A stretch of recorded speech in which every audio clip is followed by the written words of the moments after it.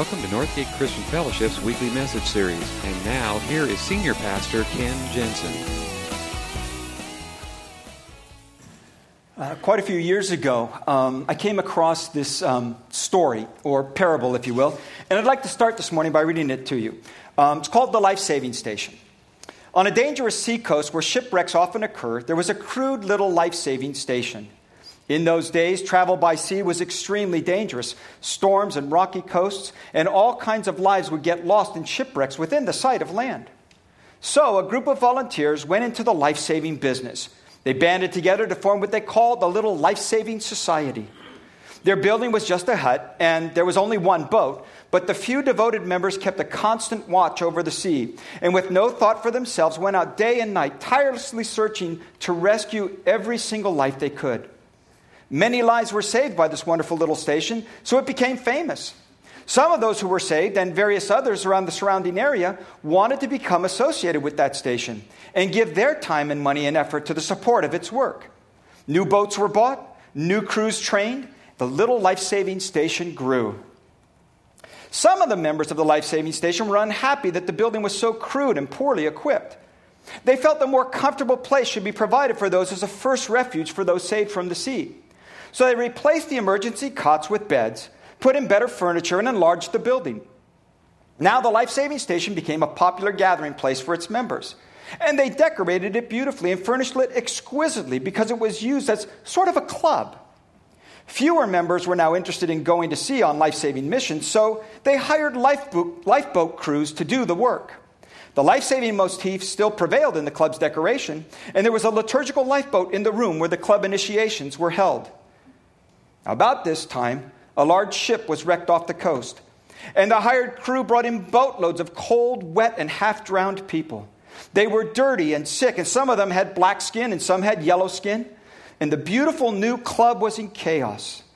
So the property committee immediately had a shower house built outside the club where victims of the shipwreck could get cleaned up before coming inside. At the next meeting, there was a split in the club membership. Most of the members wanted to stop the club's life-saving activities as being unpleasant and a hindrance to the normal social life of the club.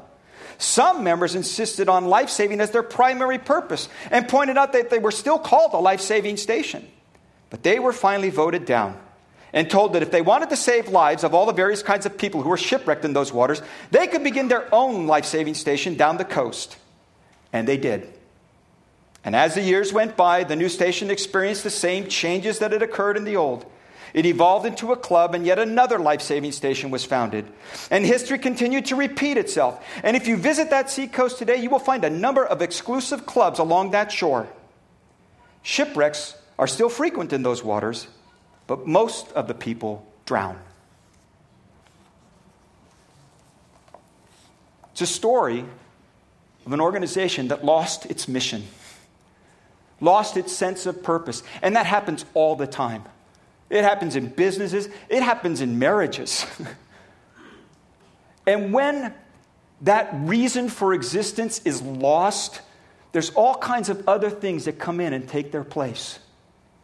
And that's why we're in this series talking about the mission and purpose of the church, because we are that church. And what we've been looking at through the book of Acts is that the church is a movement. It is a movement with a mission. And the book of Acts is exactly that. It's a book of action. It's people doing things, the Holy Spirit moving and God moving and doing things, and then the people responding and doing things. And it's a book of action. It's not a book of intents, ideas, philosophy. It's a book of acts. And the reason we're going through this series is I want to make it absolutely clear what we are about together as a church. That we are not a destination, we are not a building, we are not programs. We are people in a movement. And it's not a movement of a few hired professionals. It's a movement of people. And my prayer throughout this series is that it would be for you a call to action. To say, I am a part of that movement. And I want to find my place in what God is doing in this world so that I can be a part of that mission and purpose that He has for me and for us together as a church. And that's what this is all about. And so last week we were looking about what that looked like. And some of the key aspects of that early church. Their generosity, their willingness to share, their service, all of the things that they did together meeting together, praising God. And it says at the end of that section in chapter 2 that they enjoyed the favor of all the people. The people looked at that group and said, I don't know what it is about them, and I may not understand what they're talking about, and I may not believe what it is they believe, but there is something about that group of people that I cannot deny. And that's about to change. Because you get into chapter 3, and there's an account of Peter and John who are on their way to temple prayers, and they pass a man, a crippled man, a lame man. He has been laying there for 40 years. He's been crippled from birth. And he's there begging at the entrance to the temple. And they come up to him, and he says, look at me. The man looks up expecting to get something from him, and he says, silver, gold, we don't have any of that. But what we do have, we give to you. So in the name of Jesus of Nazareth, rise up and walk. And he reached down, held him by the hand, helped him to his feet. And it says that man went into the temple dancing. He was walking, he was jumping, and of course that caused quite a stir in the temple, because I don't know about you, but the church I was raised in, you don't run in church. Because that's God's house, the Lord's house. I don't know how he fit in that little building, but that was the big thing. Don't you run in church. Don't you dance. Don't you jump in church. Well, he was doing all of those things. And it created quite a ruckus, quite a stir. And in fact, so much so that the people gathered around because they recognized it. This is a guy they passed by every day going in the temple. And this guy's, he's jumping, he's leaping, he's dancing. What's going on here? And Peter and John step up and preach a sermon. Which, again, that's Peter. He's a preacher now, so he's allowed that. And what happens is they're actually arrested because of all the commotion that's being going on in the temple area. And they are brought before the Sanhedrin, who is kind of like the Supreme Court of the Jewish people in those days. And it's at the end of the day, and so they don't really know what to do with these guys, so they just throw them in jail overnight, and they reconvene court the next morning. So in chapter 4 is where we pick up the story, and they're called to give an account of what's going on here. And I'm going to read to you just a little bit of it. If you want to follow along, it's in Acts chapter 4. And we're going to begin reading in verse 18. It says, so they called them in again and commanded them not to teach in the name of Jesus. But Peter and John replied, what is right in God's eyes? To listen to you or to him? You be the judges. As for us, we cannot help speaking about what we have seen and heard. So this is what we've heard. This is our message. We can't stop talking about it. If you order us to stop, you got to understand, we got a mission from God. And you be the judge. Should we listen to you or should we listen to God? And so it said these guys didn't know what else to do with him. So after further threats, they let him go. They couldn't decide how to punish them because the people were praising God for what had happened. And then they go back to the other believers. And this is what's amazing. This is where I want to center in this morning. Because they come and they make this report. We got arrested. We got thrown in jail overnight. They brought us before the Supreme Court. We had to give an account of all they were doing. And they told us if we don't stop doing this, if we don't stop preaching about Jesus, if we don't stop talking about the resurrection, that we are done for. And they bring this report back to the other believers. And listen what they did. The believers got together and they prayed. Now listen to their prayer. This is their prayer. Act 4, verse 24. Sovereign Lord, they said, you made the heavens and the earth and the sea and everything in them. You spoke by the Holy Spirit through the mouth of our servant, our father David. Why do the nations rage and the peoples plot in vain? The kings of the earth rise up and the rulers band together against the Lord and against his anointed one. Indeed, Herod and Pontius Pilate met together with the Gentiles and the people of Israel in this city to conspire against your holy servant Jesus, whom you anointed. They did what your power and will had decided beforehand what would happen. So now, Lord, consider their threats and enable your servants to speak your word with great boldness. Stretch out your hand to heal and perform signs and wonders through the name of your holy servant Jesus. And after they prayed, the place where they were meeting was shaken, and they were filled with the Holy Spirit and spoke the word of God boldly. Now, I don't know how you would have prayed, given that set of circumstances.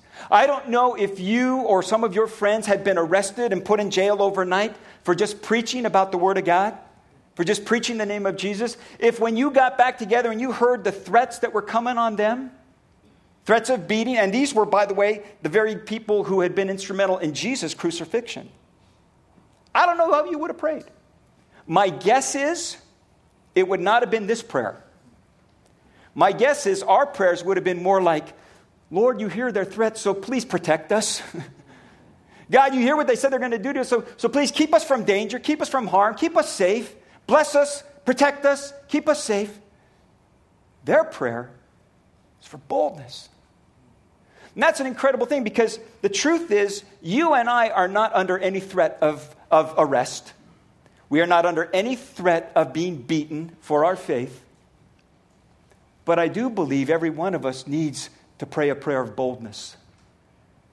Because the message of Jesus Christ got beyond the first century because of the boldness of these people. So this morning I want to talk a little bit about that boldness, because I'm sure for most of you, if you're like me, you hear that word boldness and you go, oh no, don't ask me to do something I don't want to do. That's why we need boldness. So I want to talk a little bit about how boldness grows. And there's some things in these guys and in their experiences that give us a bit of a picture of how that happens. How does boldness grow? So how can boldness grow in you and in me? I think there's a couple key things. First is, boldness grows when we are acutely aware of our own limitations. You know, what's the old Dirty Harry movie line? You know, a man's got to know his limitations. Now that seems absolutely counterintuitive, because you think boldness comes from mustering up my courage, kind of sitting and hunkering down, kind of like an NFL pregame, player sitting down and getting all psyched up for the game. But that's not the case. I looked up a couple of definitions of boldness or of courage. And one of them, I love this one, said, courage is the art of being the only one who knows you are scared to death. That's a pretty good definition. See, it's not a matter of mustering up my own courage or psyching myself up. It's really a matter of recognizing this is beyond me. When Peter and John were able to perform this miracle, and this guy was healed, and everybody gathers around, listen to their response. Their response is this: why do you stare at us as if by our own power or godliness we made this man walk? See, if you're sitting here this morning and you're thinking about maybe talking to your friends about Jesus, or maybe getting an opportunity to speak boldly the name of God, and you're probably thinking to yourself, I could never do anything like that. Congratulations. Because that's the first step towards boldness. If you feel like that, well, that is beyond me, I can't do anything like that. He said, the first thing is to understand that you got to be able to admit, I can't do this. He said, it's not by our own power, nor even our own godliness. These were regular guys like you and me. I know we have this idealized version of the apostles, but they were ordinary people. And they realized it's not about their power. It's not even about how good and godly they are. It's about a power greater than themselves. And if you've ever felt overwhelmed by circumstances or overwhelmed by an opportunity or afraid to ever share your faith or ever speak up at all, congratulations. Because that's the first step. Throughout the Bible, God used people who were totally inadequate. When Abraham and Sarah are told at the ripe old age that they were going to have a child now finally, you know what they did? They laughed. That's a great joke, God. When Moses was called to lead the nation of Israel out of their captivity in Egypt, you know what he did? He tried every excuse he could come up with. And then finally, when God kind of banished all of those excuses, he finally said, well, would you just send somebody else? Gideon, one of my favorite stories is Gideon. The nation of Israel are under attack from the Midianites, and so much so that he's down in a wine press threshing out the wheat. Because every time they did it out in front, the Midianites would come through, take all of their wheat, and go on and leave them destitute. So he's hiding doing this thing, and an angel shows up to him and says, "Hail, you mighty man of valor." He looks around, looks up. Who, me? He says, I'm the youngest in my family, and my family is in the smallest tribe of Israel. I'm a nobody. He says, no, you're a mighty man of valor. See, that's the story of Scripture. It's ordinary people scared to death about an assignment God has given to them, but a willingness to step out anyway. Sometimes, because I'm a pastor, people ask me to pray for them, or pray about a situation, because after all, you're a pastor and you're closer to God, and He listens to you like He doesn't listen to me. Well, that's because God loves me more, but no, it's not. And I tell people, I have no special connection. I have no special connection. What I have is what you have. It's not my abilities, it's not my power, it's not my godliness by any stretch of the imagination. It is the power of God. And the first step towards boldness is being able to admit, God, this is bigger than me. I don't know if I can do this. This is something that is so totally beyond me. But see, here's the thing. They realized it was not their strength. Listen, he said, when they were called before the Sanhedrin, he says, it's by faith in the name of Jesus. Faith in the name of Jesus. This man whom you see and know was made strong. It is in Jesus' name and the faith that comes through him that has completely healed him. See, the thing is this. You will never call on God's strength. You will never ask for God's strength if you think you've got it covered on your own. You will never seek out his help or his power if you think you can do this in your own strength. And that's why the first step towards boldness is simply to admit, I can't do this, God. This scares me. This is beyond me. But that's the first step to discovering boldness. I think there's a second element here. It's not only admitting my own weaknesses and my own limitations, but there was also something about these guys. That boldness grows when we are convinced of the power of our message. See, what gave them the boldness was realizing this is beyond me. But this message that we've been entrusted with, this incredibly powerful, life-changing message, healing message, this is something that we are convinced of. People have to hear this. In fact, they stand in front of these guys, and this is the first thing they say. He says, this is a pretty bold declaration. Read it. Acts 3:15, he says, you killed the author of life. That's pretty bold. Because you got to understand, this is Peter, okay, who just a couple of months earlier absolutely denied even knowing Jesus when he had been arrested. This is the same guy that was scared to death to even admit he knew Jesus. Now he's standing in front of the very same people, and he's saying to them, you killed the author of life. Not exactly subtle. But God raised him from the dead, and we are witnesses of that. See, what changed for them is their own personal experience. That resurrection power had become their own. That this was a reality that they had not only seen, but they had personally experienced, not only heard of, but had been a part of their lives. Something had changed in Peter that made him from this pool of jello to this courageous man who could stand in front of people and say these things. Something changed in him. And a big part of it was realizing this message is powerful stuff. This message is powerful stuff. And I'm a first-hand witness of it. Now, here's the thing. You have a first-hand experience. If you are a Christ follower, you have experienced the power, the resurrection power of Jesus Christ in your life in some way, shape, or form. And you have a story. Peter's story is, we saw the resurrected Christ. That was his experience. None of us have probably still had that. But you have a story. One of the things that we do when we have our baptisms is we have people write out your story. And there's something very powerful about just sitting down and very simply writing out, this is what God has done to change my life. And you can do it on one piece of paper. In fact, I encourage everybody to do this. Your story has a theme to it, that God has done something powerful in your life. And it doesn't have to be a big elaborate thing, and you don't have to be a theologian.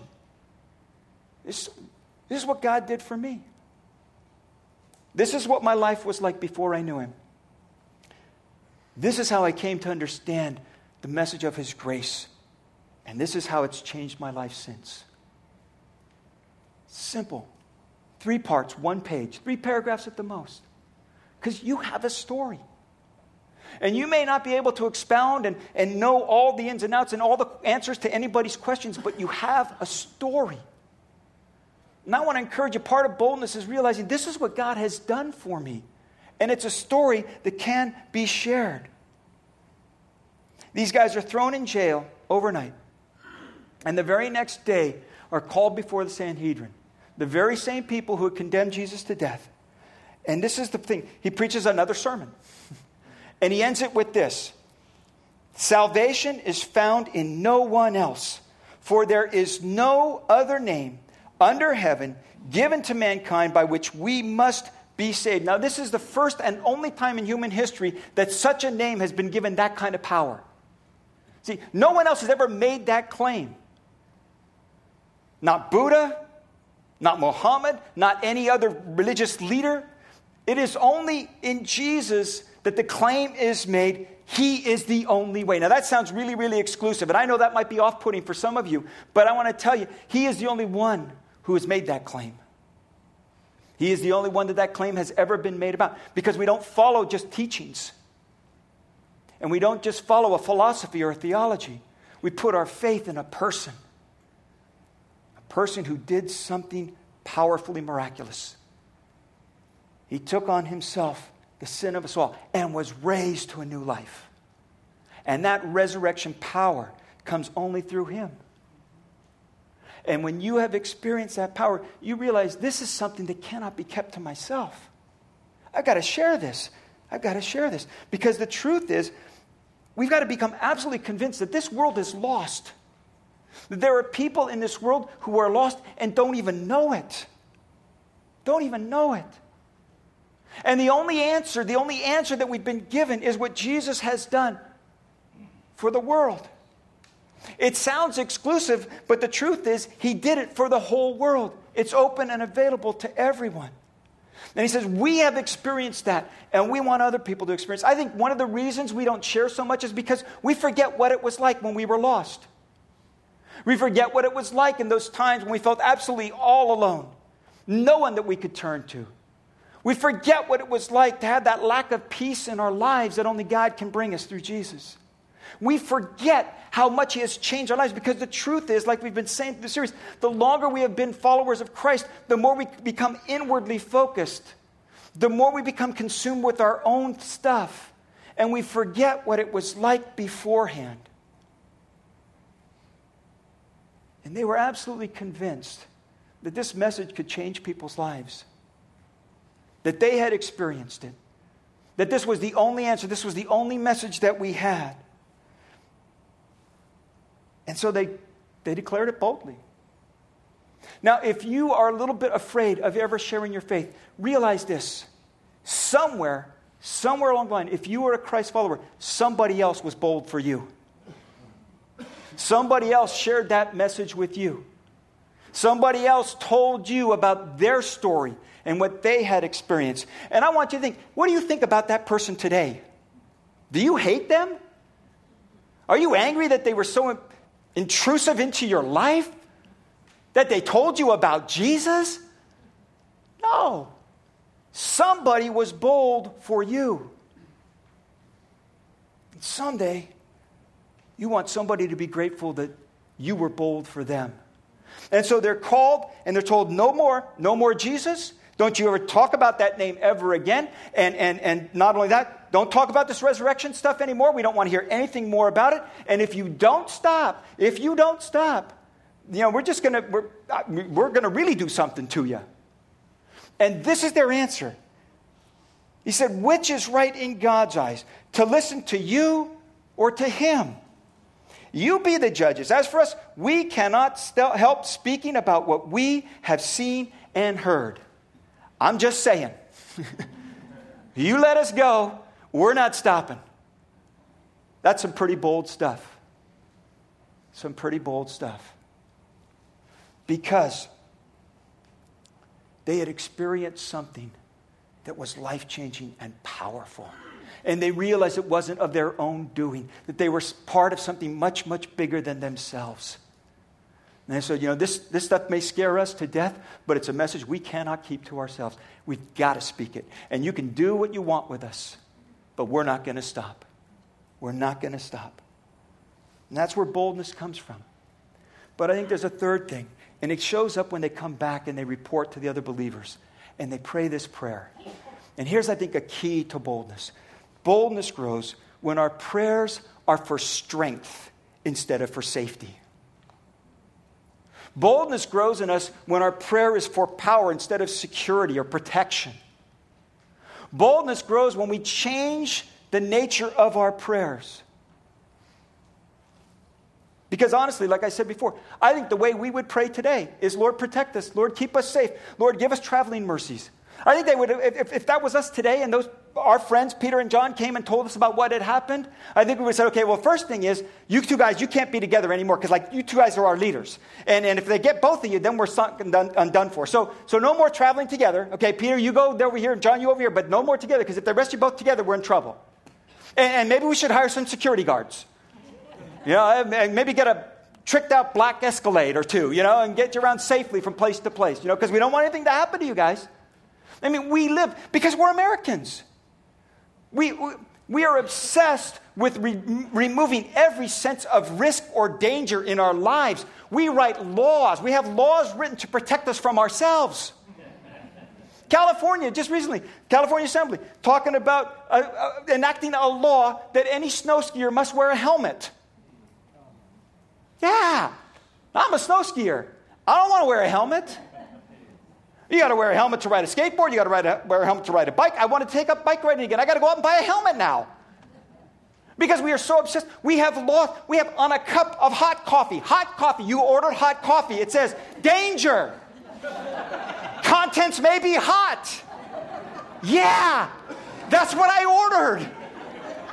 We are so obsessed with our safety and our security. We don't take risks. We don't want anybody. We want to protect us from ourselves.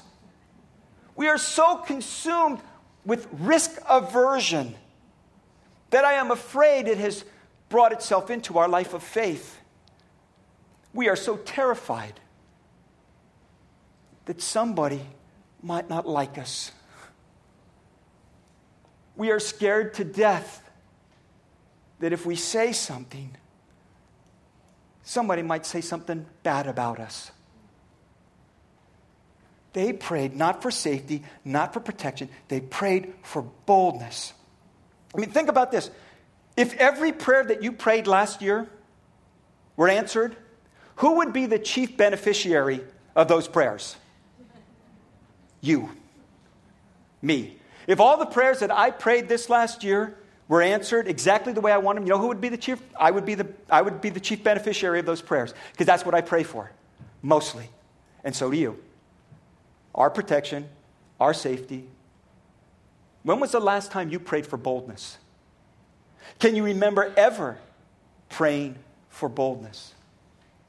But that is their prayer. They said, Sovereign Lord, you made the heavens and the earth and the sea and everything in them. Sovereign Lord, in other words, what they're saying is, God, we understand none of this catches you by surprise.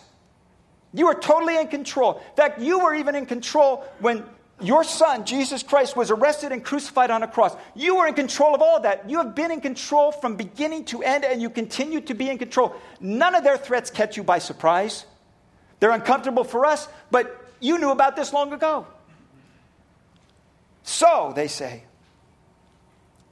and this is the thing, their prayer isn't for themselves. It's about themselves, but it's not for their benefit.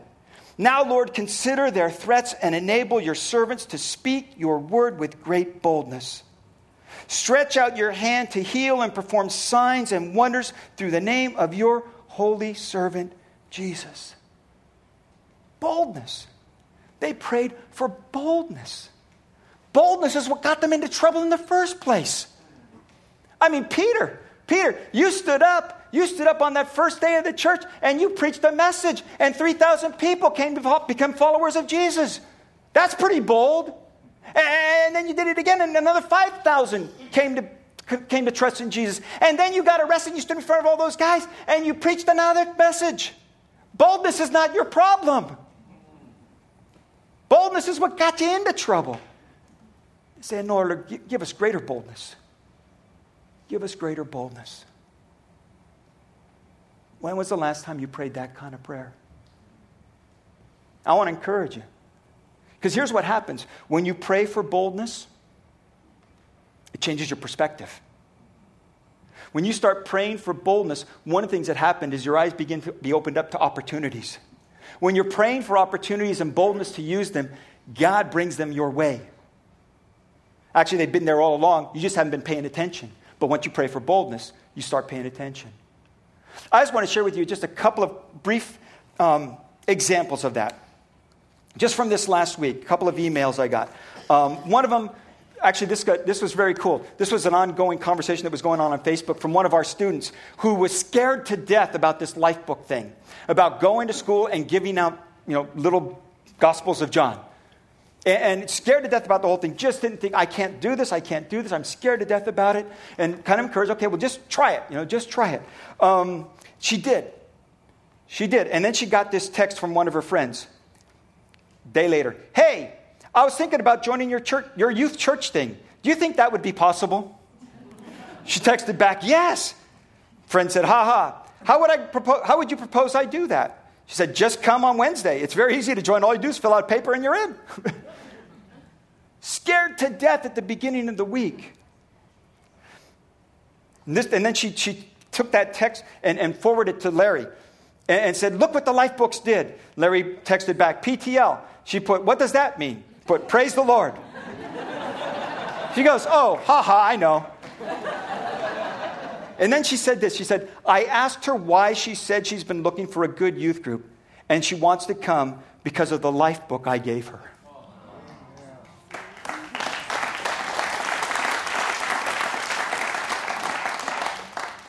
Now, if a junior hire who is absolutely motivated by peer pressure can do something like this, so can we.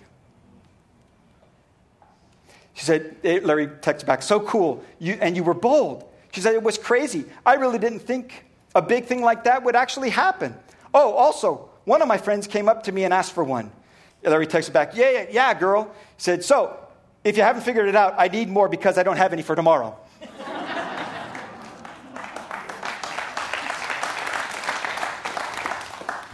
See, boldness is being the only one knowing you're scared to death.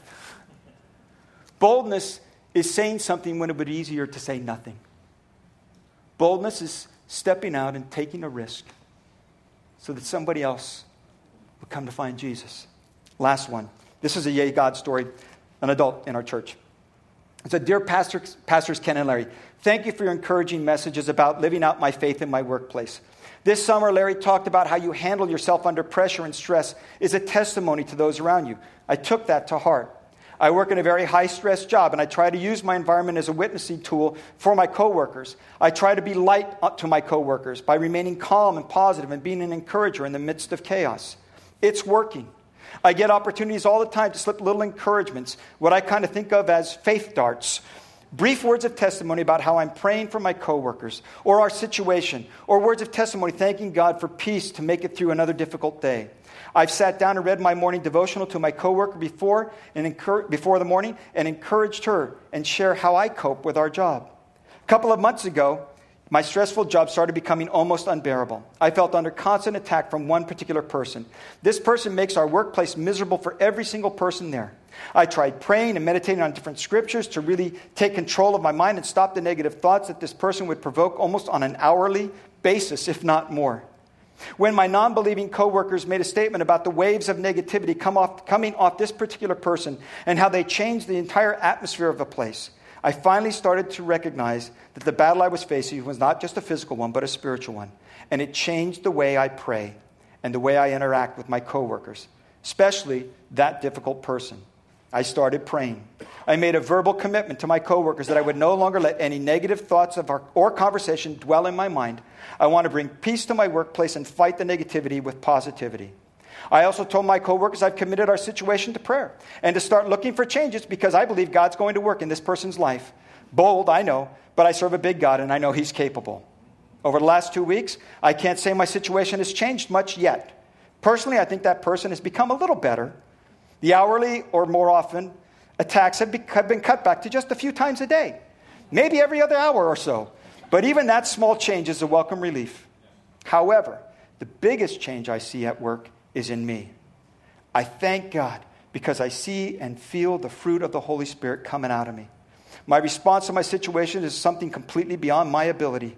God is coming out through me to love this difficult person and bring peace to this difficult situation.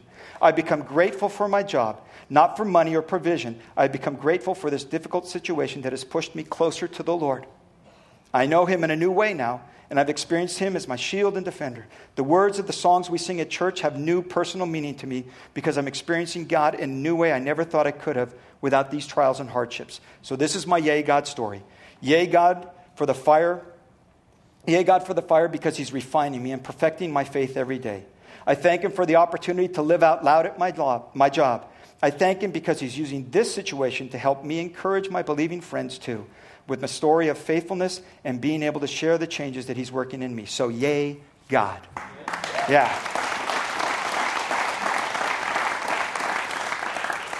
It's a simple prayer. Lord, give me boldness. Lord, give me the strength to say something when I would usually say nothing. Lord, enable me and empower me to have an open eye and an open ear for those opportunities, and give me the boldness to step out. Would you bow your heads with me? Thank you for listening to this week's message. We trust that you'll join us again soon for another uplifting message from Northgate Christian Fellowship, located in Benicia, California.